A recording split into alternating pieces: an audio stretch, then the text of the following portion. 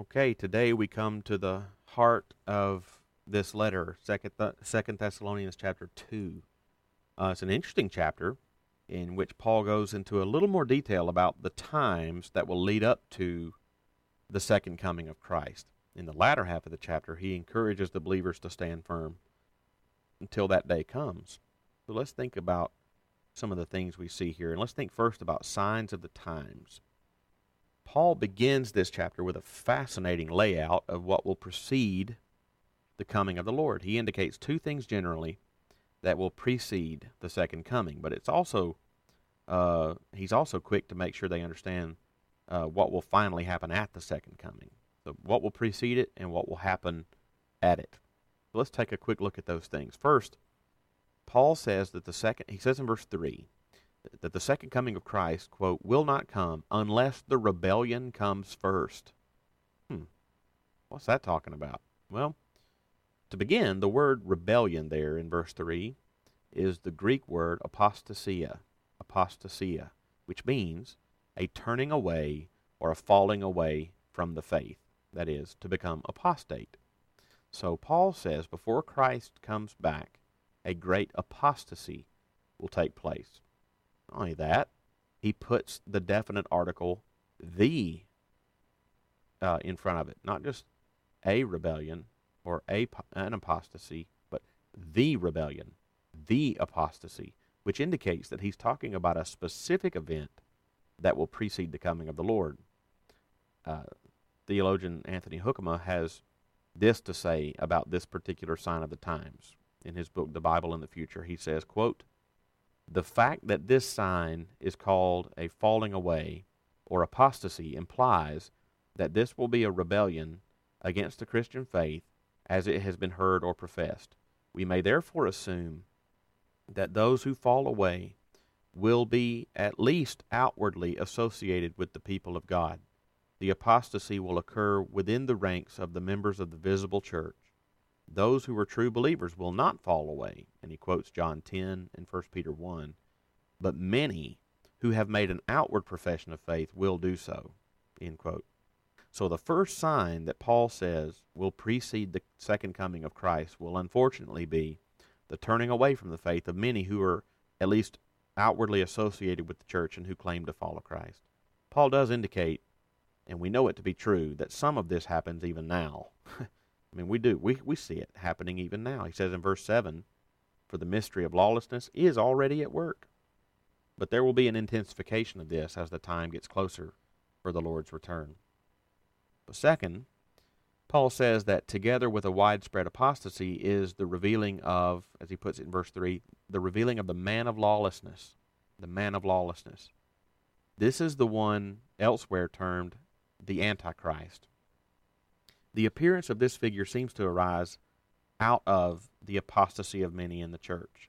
Now, John reminds us in 1 John 2, verse 18, that while you have heard that Antichrist is coming, so now many Antichrists have come. Many have arisen throughout history, even as early as the first century when the New Testament was still being written, to oppose Christ or claim to be the Messiah himself. Both Paul and John, however, seem to indicate that while many smaller antichrists have already arisen, one on a larger scale is still to come who will indicate the imminency of Christ's return. Paul says the Antichrist is associated with, verses 9 and 10, the activity of Satan with all power and false signs and wonders and with all wicked deception for those who are perishing.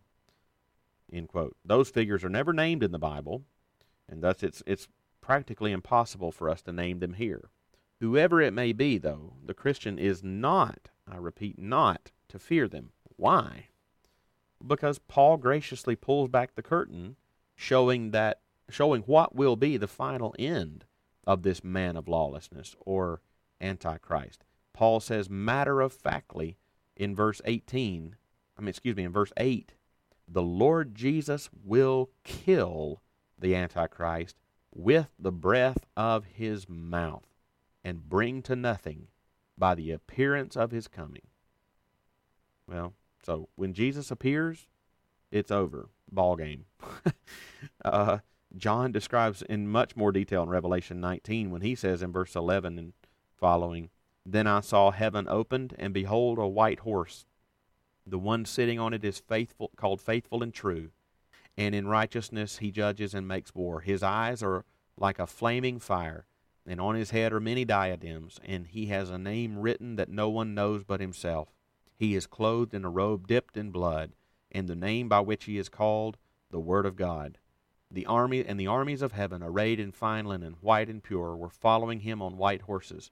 From his mouth comes a sharp sword, with which to strike down the nations, and he will rule them with a rod of iron. He will tread the winepress of the fury of the wrath of God the Almighty. On his robe and on his thigh he has a name written, King of Kings and Lord of Lords." So, essentially, Paul's message to the Thessalonians and to us is to be aware of what's coming, but don't be afraid of it. As Jesus said in Matthew 10:28, "Do not fear those who kill the body and cannot kill the soul. Rather fear him who can destroy both soul and body in hell." So based on these assurances, heed Paul's exhortation to stand firm and make sure that your fears are not misplaced. Secondly, let's think about what he says about loving the truth. I want to point out something about how Paul describes those who will perish on the day that the Lord returns. He says in verse 10 that they will perish, quote, "because they refused to love the truth and so be saved." That is such an important word. There are many who know the truth. That, however, is not a sign that a person is born again. A sign of one that is truly born again is not knowledge of the truth or even simply verbal profession of faith, of belief, but a genuine and clear love for the truth. That's a question to ask yourself. If you claim to believe the truth, you need to ask yourself, is there evidence in your life that you also love the truth and desire to live it out? And that is why on many Sunday mornings when we open the Word together, after we read the Word, I often pray that God would not only open up our eyes to see the truth and our minds to understand the truth, but also give us hearts to love and embrace the truth, because that is a mark of genuine faith. But think finally with me about the golden chain of salvation. There are some beautiful truths set forth near the end of the chapter in verses 13 and 14.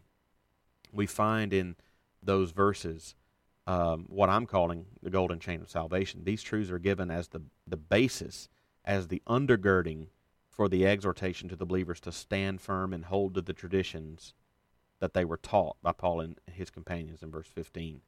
Paul doesn't just naively tell them to stand firm, but he gives them very good and unshakable reasons to believe that they can and will stand firm.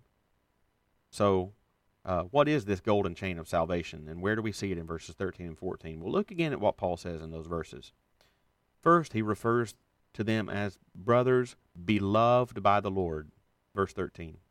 Brothers beloved by the Lord. Then he acknowledges again, as he did in his first letter to them, recall 1 Thessalonians 1, 4, and 5, that God chose you as first fruits to be saved. That's verse 13. This choosing would work itself out in history in two ways. First, he tells them he has called you through our gospel in such a way that you responded with belief in the truth. And secondly, upon saving faith, they would then be saved, as he puts it in verse 13, through sanctification by the Spirit, meaning God would grow them and mature them in the faith. And all this God designed so that, as he puts it in verse 14, they may obtain the glory of our Lord Jesus Christ in the end. So there's the chain.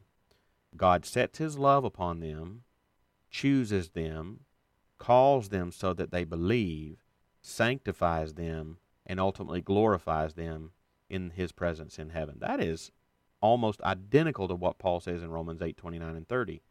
What is the practical outworking of all this? Stand firm.